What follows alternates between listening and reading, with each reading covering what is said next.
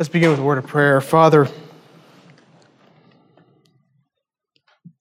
we come to you this morning as people who are busy, who have many things even today that are probably on our calendar.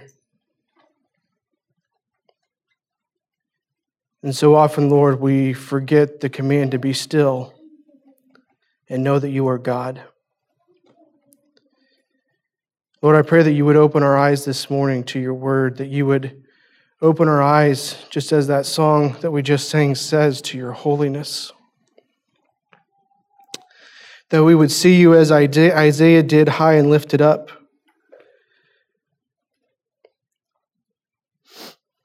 And that we would cry, holy, holy, holy is the Lord God Almighty, who was and is to come.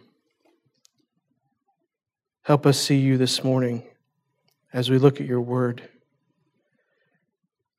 Lord, I pray that it would be your word that goes forth this morning, not just my opinions, my thoughts. I pray that you would speak to us, that you would open our eyes to what you have for us this morning, that we would walk away from this place changed to think and act more like Christ.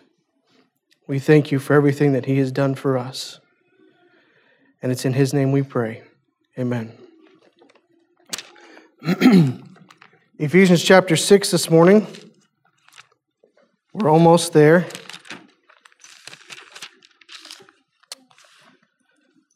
Two more weeks, this week and next, and we'll be done. Well, not next, because we've got Fifth Sunday next week. But the week after that. And we will be through Ephesians. I hope you've enjoyed it. I hope you've been challenged by it. I know sometimes as we try to get through things, there's many things that we could stop and spend a lot of time on. And we try not to get too much into the weeds as we preach through. You should be grateful for that, since the next one's Genesis. We got 50 chapters to get through in that one. So hopefully we won't get caught too much in the weeds. But we do want to make sure that we're speaking to the text, but that we're also speaking to things that are relevant in our lives. And it's one of the beautiful things about Paul's writings is he typically starts with a lot of theology and doctrine, and then he ends with a lot of application. And so we're coming through the end of our section of application here, and we've been talking a lot about family roles. We've talked about the role of the husband and the wife, and how in God's eyes they are equal, but yet they have separate roles. They have different responsibilities within the home. And then last week we talked about children and parents, and how children are to obey their parents, and how parents are to raise their children up in the nurture and admonition of the Lord. Or the, what's the ESV version? I forget. Instruction and discipline of the Lord. Sorry, I memorized it in KJV. Not that that's bad. I'm just saying. All right. And so we've been dealing with all these different family relationships and the different roles that we have within the family relationship. And here we come to a passage that, to be honest, most of us probably can't relate to. If we're taking it at face value and understanding what Paul's trying to communicate here, most of us cannot understand the relationship that's being talked about here in these next few verses. Because we all understand husband and wives. Most of us are married. Those who are not, you had parents, and you probably saw how they interacted with one another. And many of us in here have children, and we can understand the different dynamics. And all of us were children at some point, and so we understand the frustration of growing up with parents. And so we all kind of understand those two relationships, those two sets of relationships. But yet we come to this next verse here, in verse 5. I'm sorry, my mouth is really dry. Ethan, can you get me some water, please? We come to verse 5, and we see this relationship that we just don't really get. I'm not going to have a show of hands this morning, but I'm just going to go out on a limb and assume that most people here don't own slaves. All right? If you do, let's have a talk afterwards. All right? Most people here don't own slaves. All right? Most people here probably have never been a slave. No, I'm not talking about, wives in your home. That's a different relationship. All right? If you feel like you're a slave sometimes. Kids maybe sometimes feel like they're slaves, especially when somebody's coming over to the house. They become slaves really quickly, right? Pick it up, move, put it away. Maybe that's just me. I don't know. But most of us don't really understand this slave and master relationship. And if we're not careful, we can misunderstand what Paul's teaching here. And we can even, in some ways, give into some really poor thoughts from people who want to discredit the Word of God. How many of you have ever heard the thought that the Bible supports slavery? Raise your hand if you ever heard the thought the Bible supports slavery. How many of you think that's true? All right, you're not raising your hand. All right, have you ever read the Bible? There's a lot of slavery in the Bible, right? All right, so you're just kind of pushing it under the rug, because that's what's happening here. You say, well, I don't know. Well, let's talk about that for a minute, because I think we need to have an understanding of who Paul is talking to in this passage. We need to understand what's going on in this church of Ephesus, in their time, in their culture. And I would agree with you. I don't think that the Bible supports slavery, sort of. All right? Usually, when someone makes that claim, their mind, they're going back to a specific type of slavery. They're going back to a form of slavery, specifically, usually, that we're familiar with in our history as America, as the United States of America, right?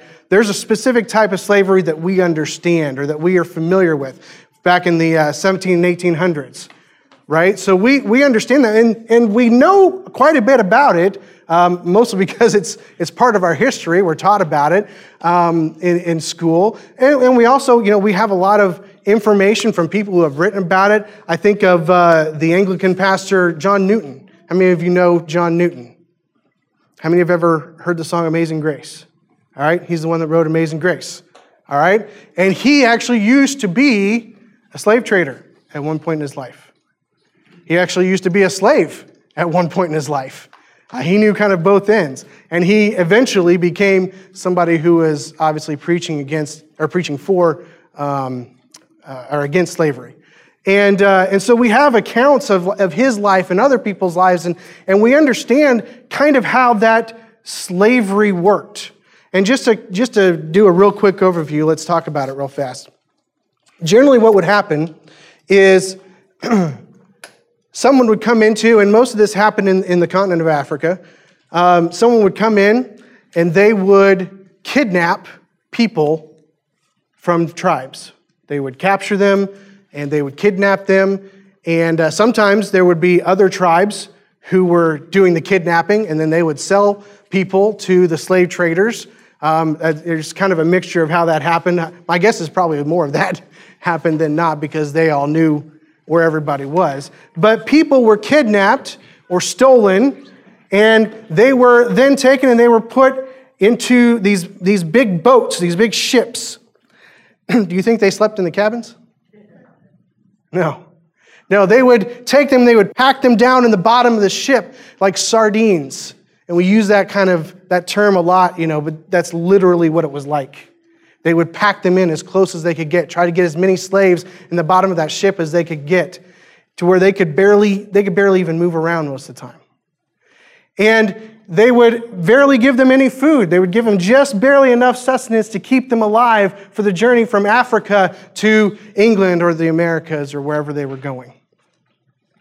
Oftentimes there was rampant disease in close quarters like that. There were many, many of those kidnapped slaves that died in the process. They were often just tossed overboard because, that's going to be more disease and more trouble.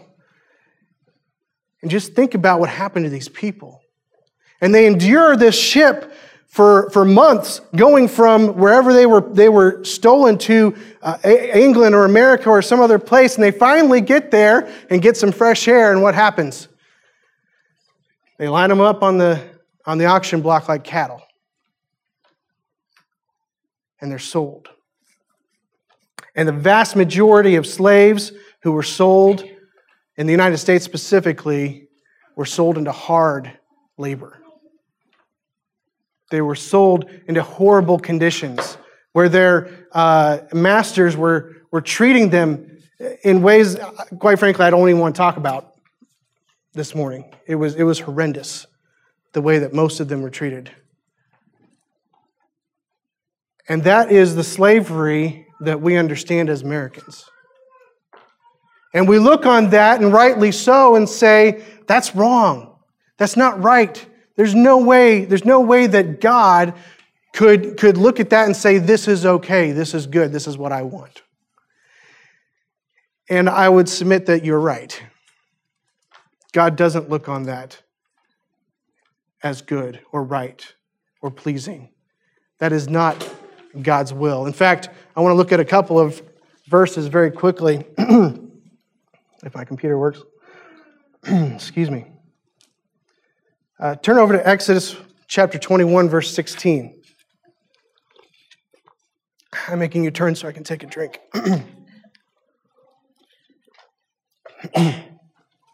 Exodus 21, verse 16.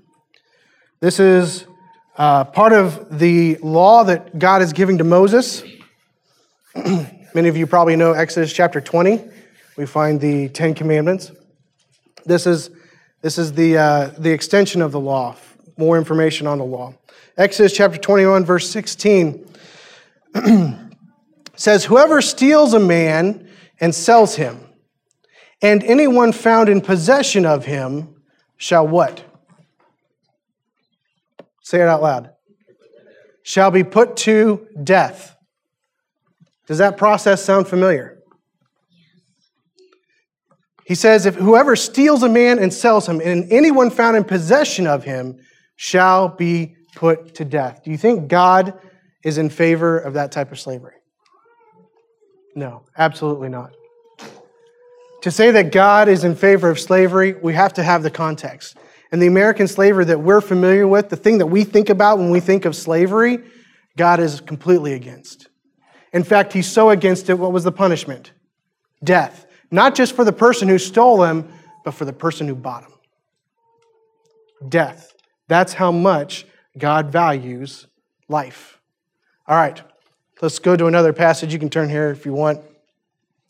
Deuteronomy chapter 24, verse 7. Deuteronomy chapter 24, verse 7. Very similar statement. He says, if a man is found stealing one of his brothers of the people of Israel, and if he treats him as a slave or sells him, then that thief shall die. So you shall purge the evil from your midst. Now, this is slightly different because it's not just talking about anyone.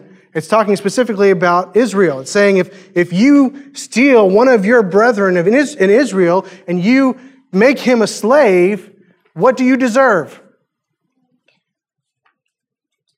Death. I know, it's early, but we can do this. You deserve death. Do you think God is okay with this form of slavery? No, absolutely not. You deserve death. And I think it's interesting here, he goes a little bit further, and he says, so you shall purge the evil from your midst. He's not just giving a consequence like he did in the other passage. He calls it out as evil. That is an evil practice. So the context that we understand slavery in the United States of America, what we understand when we read the word slave in Scripture may or may not match what our concept is, what our context is here in the 21st century. And so we need to be careful to understand what Scripture is talking about. Now, Israel was not supposed to practice that. Did other countries practice that? Sure they did. Absolutely. But I think it's important for us to understand God's view of slavery.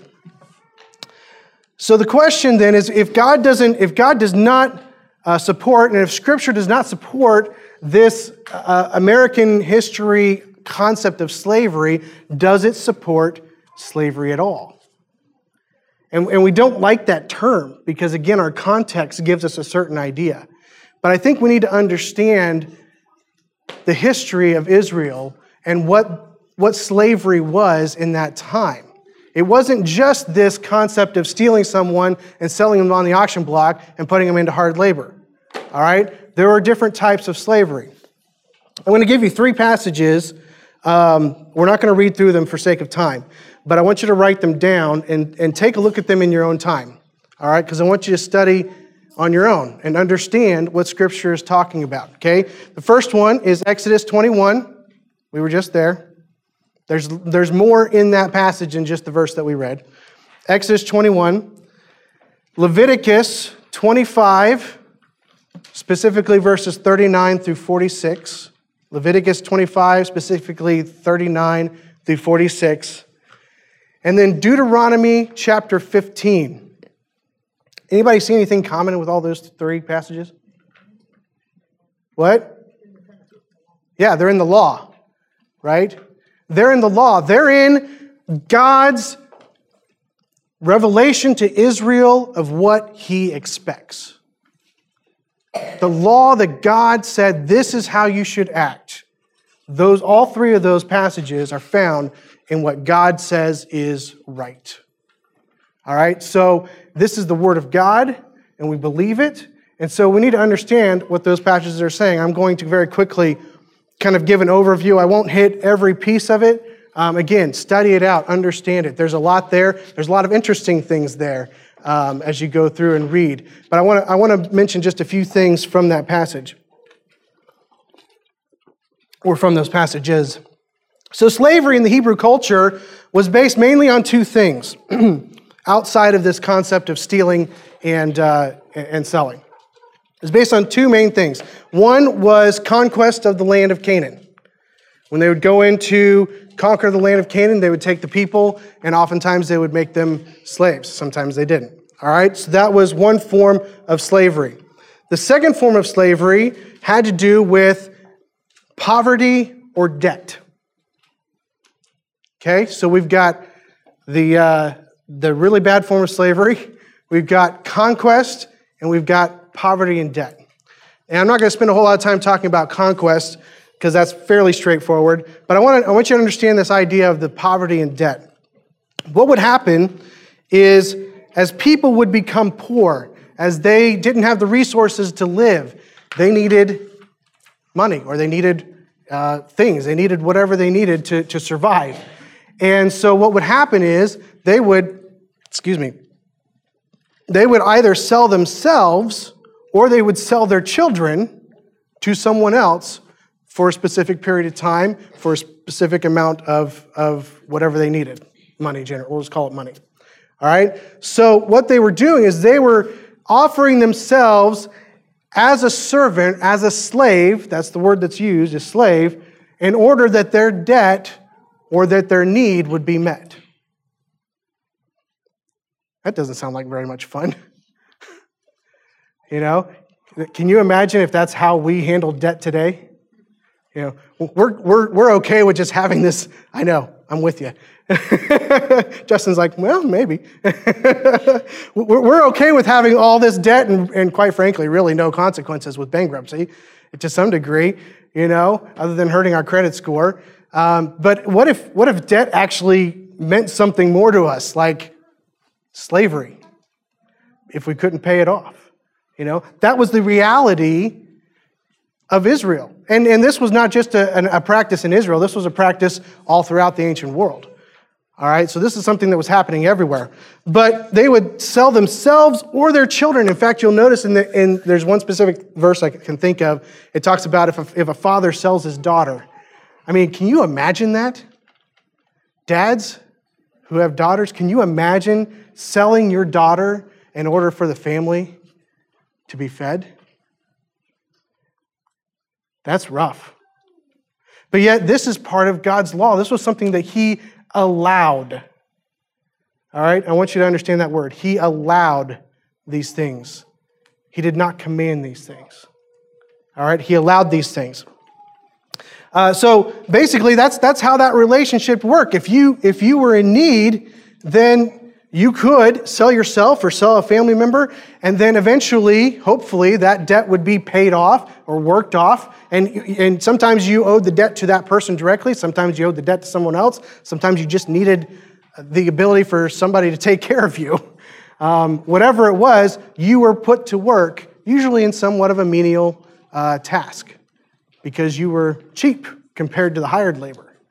And so that's how that worked. Now, Israel was a little bit different from everybody else because Israel had a rule that you'll read about in those verses.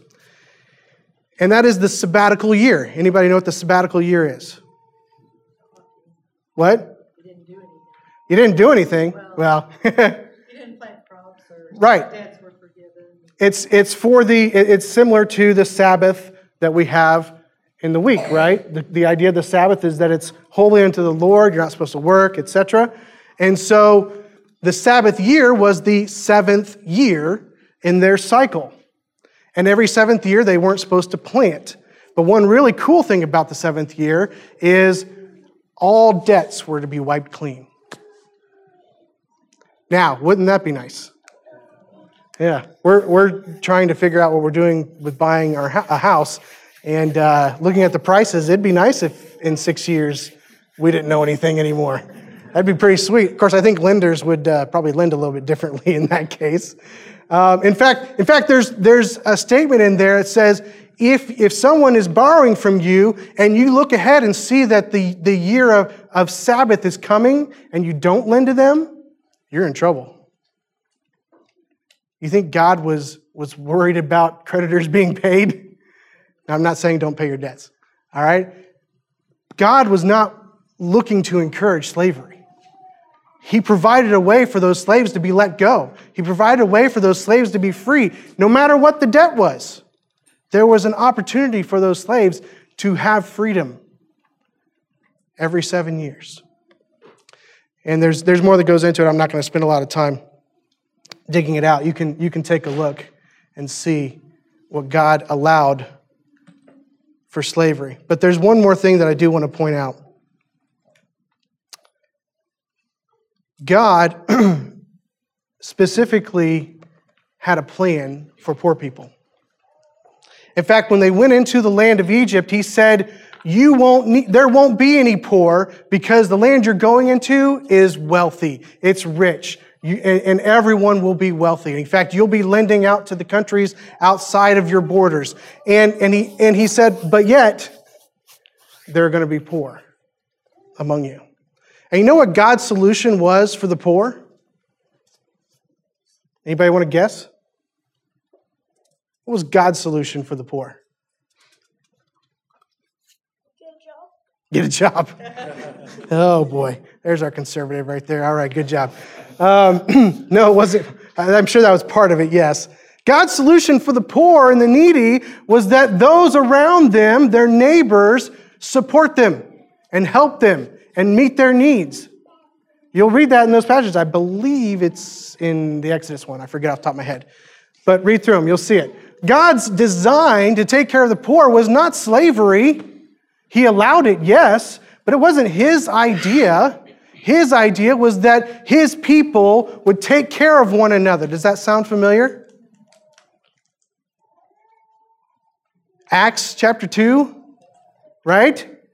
They had everything in common, and whoever had need, the need was met, right?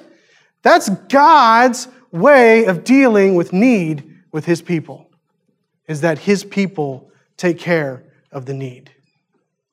So while God allowed slavery in this form, this was not God's plan.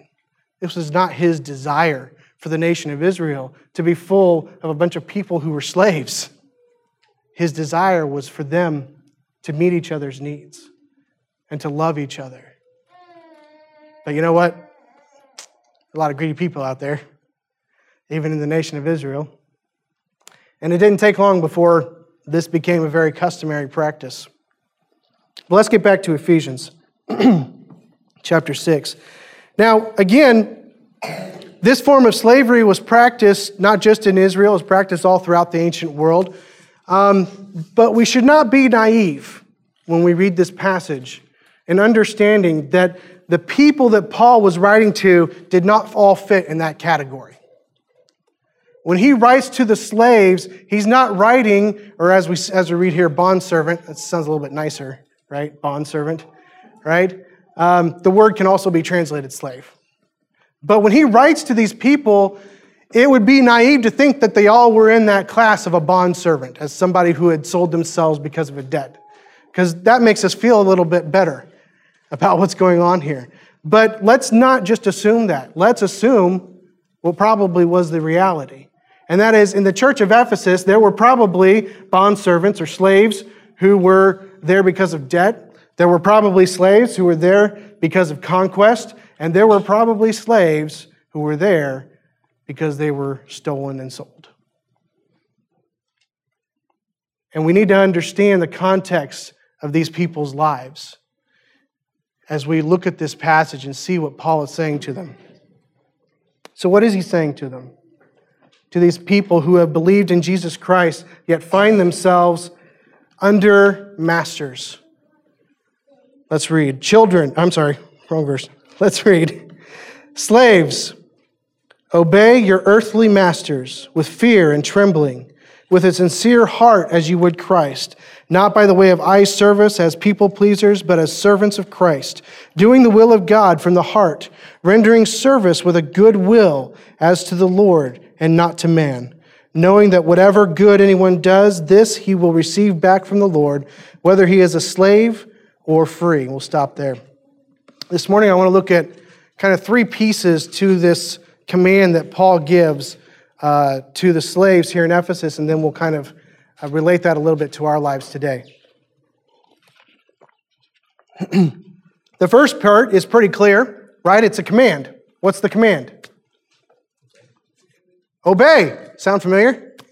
See it? Children, slaves, obey your earthly masters.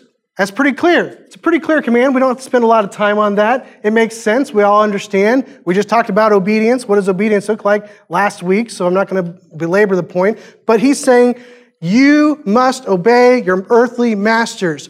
Why did he have to say that? Didn't they have to obey? Well, think about this. We're going to see later on that Paul makes it very clear, specifically to the masters, but as believers, these slaves in the eyes of God are equal to the masters. And I can imagine as they're going through this teaching and they're understanding their status and they're understanding who they are in Christ and they're understanding, their equality with these masters, I can understand if there might start to be a little bit of grumbling, maybe a little bit of complaining, maybe a little bit of wondering, well then why do I still have to be a slave? If God sees us equally, if Jesus has made us equal, why should I have to serve him? Why should I have to do these menial tasks? Why should I still be in this position if we are equal? Perhaps maybe they saw people being taken care of in the church the way that they were supposed to be, but yet they were still in this lowly station of a slave. We don't know specifically what was going on in their minds, but I can imagine that there might have been some struggle here in the church of Ephesus between the slaves and the masters. And it's easy to understand why. And so Paul starts with a very simple command: slaves or bondservants, obey your earthly masters. Very simple command. You must obey. God has put you in a role, in a station, where you must obey. Just like we talked about to the children last week. You were placed in your family by God with your parents, and your role is to obey. And these slaves, no matter how they got there, as believers in Jesus Christ, they now were to understand that God's will for them was to do what they were supposed to do in the role where they were. You notice Paul's not calling for these people to rise up. Paul's not calling for these people to run away. Paul's not calling for the slaves to break free from their bondage. And that doesn't quite sit well with us a lot of times when we think about the potential of their slavery. But Paul is more concerned that they are living the way Christ wants them to live than he is that they break free from the bondage of being under someone's mastery. He says, slaves, in the role in which you find yourself, obey. Obey your earthly masters. So we know the what. Let's look at the how. He said, obey your earthly masters. How? With fear and trembling. Some of them probably already did that. Masters were not always kind and gentle masters. Many of them maybe even had the stripes to prove it. But he's not talking about fear and trembling of the masters, right? What is he saying? With fear and trembling, with a sincere heart as you would Christ. What's Paul saying there? Work, obey, do the things that you're supposed to do with fear and trembling and with a sincere heart as if you were doing them to serve Christ. As if you were doing them to serve your true master. He uses that word a little bit later on. As if you were doing this feet washing, or as if you were doing this house cleaning, or as if you were doing this toil in the field, or whatever it was that they were supposed to do. Whatever you're doing, obey, do it well, do it as if you're doing it for Christ. He's talking about their mindset. I don't know about you, but has anybody here done very menial tasks like cleaning toilets? All right. That was my job one of my jobs in college. I did it so well as a freshman, they made me in charge as a sophomore. So then I didn't have to clean the toilets.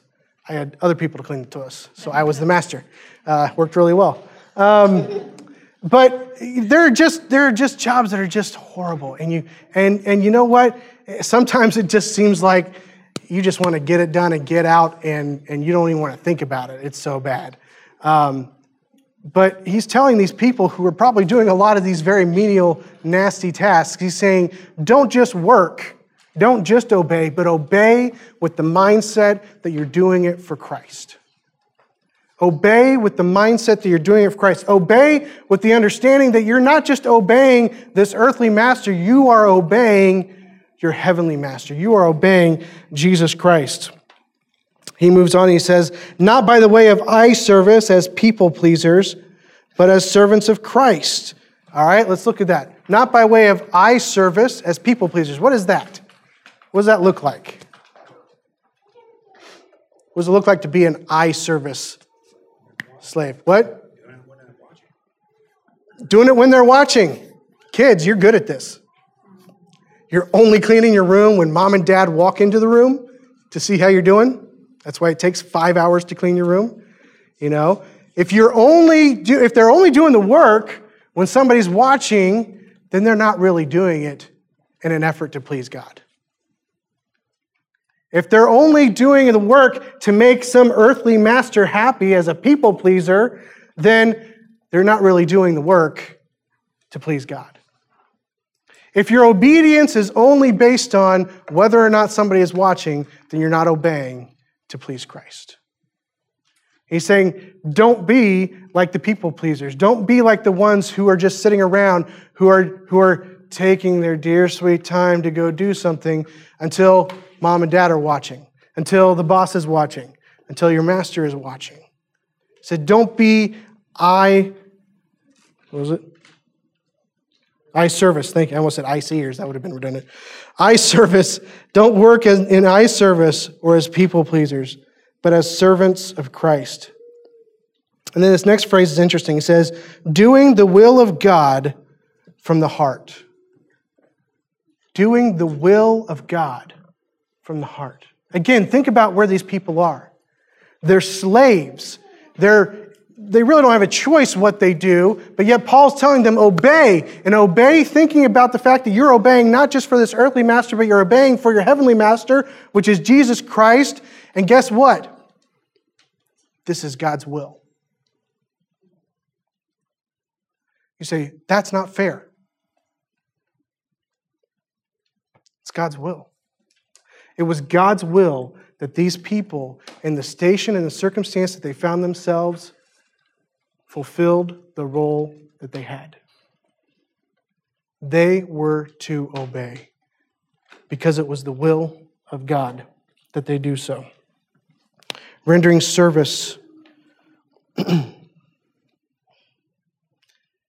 with a good will as to the Lord and not to man. Rendering service with a good will as to the Lord and not to man. Do you think maybe some of these slaves begrudged the things that they had to do? You think there were some things that they had to do that weren't very fun? Well, they were slaves. Probably most of the things they did weren't very fun. And I'm sure they probably did things maybe flippantly. They did things, grumbling and complaining, maybe even wishing poorly upon the master for making them do them. And what does Paul say? He says, do them with good will. Rendering service with a good will as to the Lord and not to man.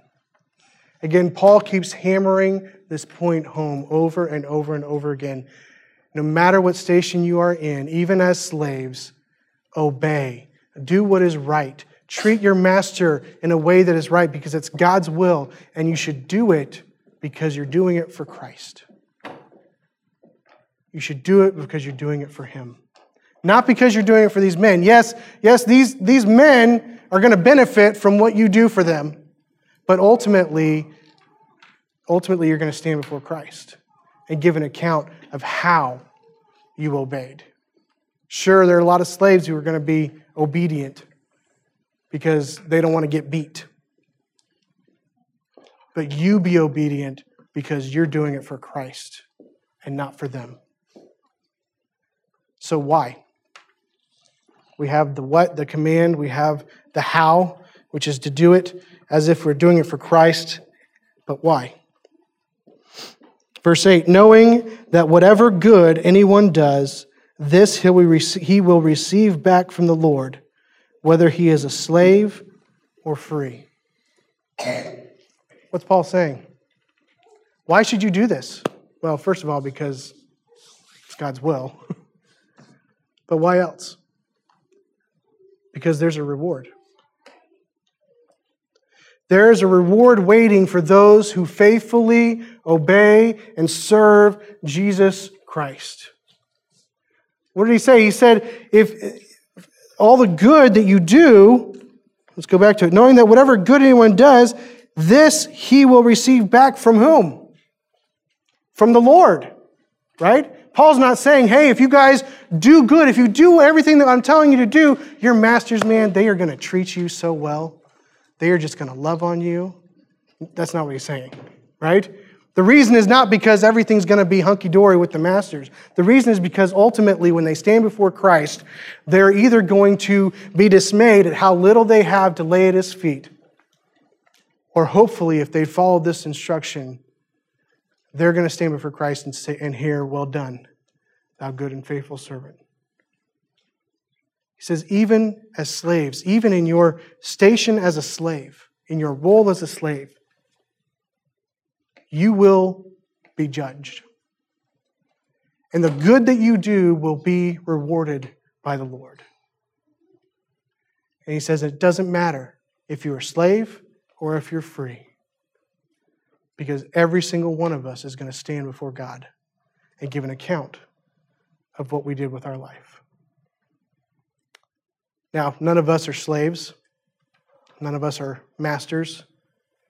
We can draw some parallels, of course, to our home life. We can draw some parallels, of course, to our jobs. And I think it's right and okay to do that. How can we apply this to ourselves in the 21st century when we don't really live in that society? Let me ask this. Are you, in your roles, whatever they are you obeying? Are you fulfilling the tasks that you are assigned to do by your earthly masters? And are you doing those tasks in such a way that you understand it's not about making them happy, it's about pleasing your heavenly master? Is that your focus in the home? Is that your focus in the church? Is that your focus at work? Is that how you view it? Or is it just, got to go to work again. Got to pay the bills because I'm in debt. That's our modern slavery. Got to go to work. Got to do this thing that I don't really want to do. And nobody's really around, so I think I'll just surf the internet for a little while. Oh, wait, here comes a boss. Better pull that coding application again. No, I'm not talking about me. Is that how we operate at work? Is that how we operate in the home? Children? Is that how we operate? Do we operate in our roles that God has given us, that God has placed us in, understanding that we are doing that for Christ and not just for man? Yeah, man's going to benefit. You know what? If I do my job for Christ, the people ahead of me, higher than me in my job, they're going to benefit. But it doesn't matter to me if they benefit, because really, all that should concern me is what Christ thinks of what I'm doing. And do we do that with an understanding that one day we will stand before Christ and give an account of every idle word and every idle time spent that we were not actively obedient? Is that how we view our role? Or is it just a burden? Is it just a pain? Is it just, this is my life? Are we living it for Christ? Now, Paul goes on. And he talks to another group of people. He says in verse 9, "Masters, do the same to them." Wait, did you read that? Masters, do the same to them. What's he saying? He says, masters, you are responsible to do the same thing that I've been talking to the slaves to do. He's saying, masters, when you are in your role, you should be doing your role not so that people above you are okay with it, not so that the slaves are necessarily okay with it. He said, you should do your role for whom? For Christ.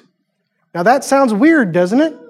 When we think about this relationship of a slave and a master, it's kind of a weird idea for the master. I don't know what it is. We just kind of look at masters as being evil people, right? But as the master, you should fulfill your role in a way that pleases Jesus Christ, in a way that honors Him, in a way that is done for Him. Everything that He just said to the slaves applies to the masters as well. And I don't know about you, until I was digging into it, I think I've just always glossed over that. You know? But it's right there in black and white. You should treat your role the same way the slaves treat their role. And that is, you should be a master who is doing his role for Christ. Because guess what? That master is also going to stand before Christ someday. And he's going to have to give an account of how he performed his role in relationship to those slaves. And he's going to have to give an account to God for how he treated those slaves and for how he did his part of whatever the arrangement was. Maybe he didn't want to let the slaves go when he was supposed to let the slaves go. He's going to give an account for that in heaven. Do what you're supposed to do within the role that God has given you. But not just are they to do what the slaves were to do, but he says, and stop threatening. Stop threatening. Now this is where we kind of get the idea of a master, right? We get the idea, we think back at Egypt, we've got the Israelites in Egypt and they're being beaten, and whipped and threatened. That's kind of what I think of when I think of this idea of threatening. He's saying, masters, stop doing that. Stop threatening. That's not the way that you should be treating those who are under you as slaves. And you know what? That's That's a problem with anybody, typically, who has power. Have you ever noticed that? Typically, anyone with power has a problem with threatening.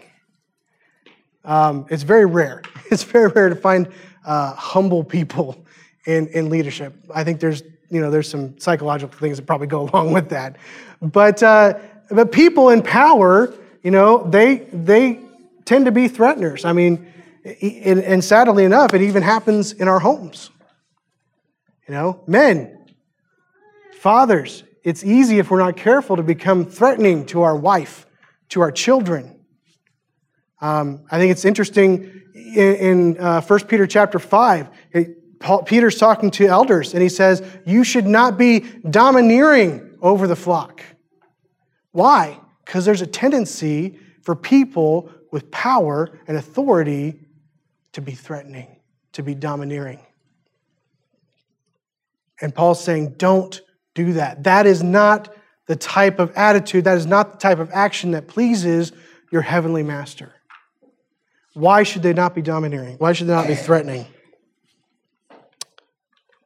Knowing that he who is both their master and yours is in heaven, and that there is no partiality with him. Paul's saying, look, masters, I understand that God has put you in a role where you are over these slaves. But don't take that opportunity of authority to be threatening, to be mean, to be domineering. Instead, understand that your master, remember, he's talking to believers here, your master is the same as their master in heaven, and to him you are equal. And so in the church of Ephesus, Paul is talking to masters and slaves. Yes, different roles, but yet he's telling them, you are equal in the church. You are equal in God's eyes, and you should be treating one another in a way that pleases him. Even though your roles might be different, even though your responsibilities might be different. Do it in a way that pleases Christ. I don't know, we've maybe got a few employers here. Maybe some of you in here are in management and some sort of authority in your job. Do you treat people the way that you would if they were part of the body of Christ? That depends how you treat people in the body of Christ. Do you treat people in the body of Christ as equal?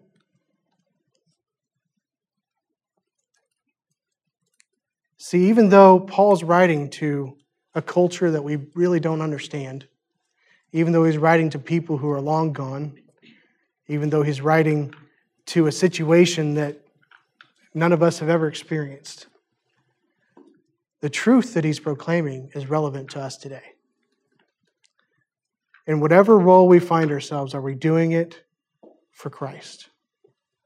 Are we doing it because he is our true master? Or are we just doing it to get by? Are we just doing it for earthly wealth and happiness and prestige? Or are we doing it so that one day, when life is over, we will stand before Christ and hear those words?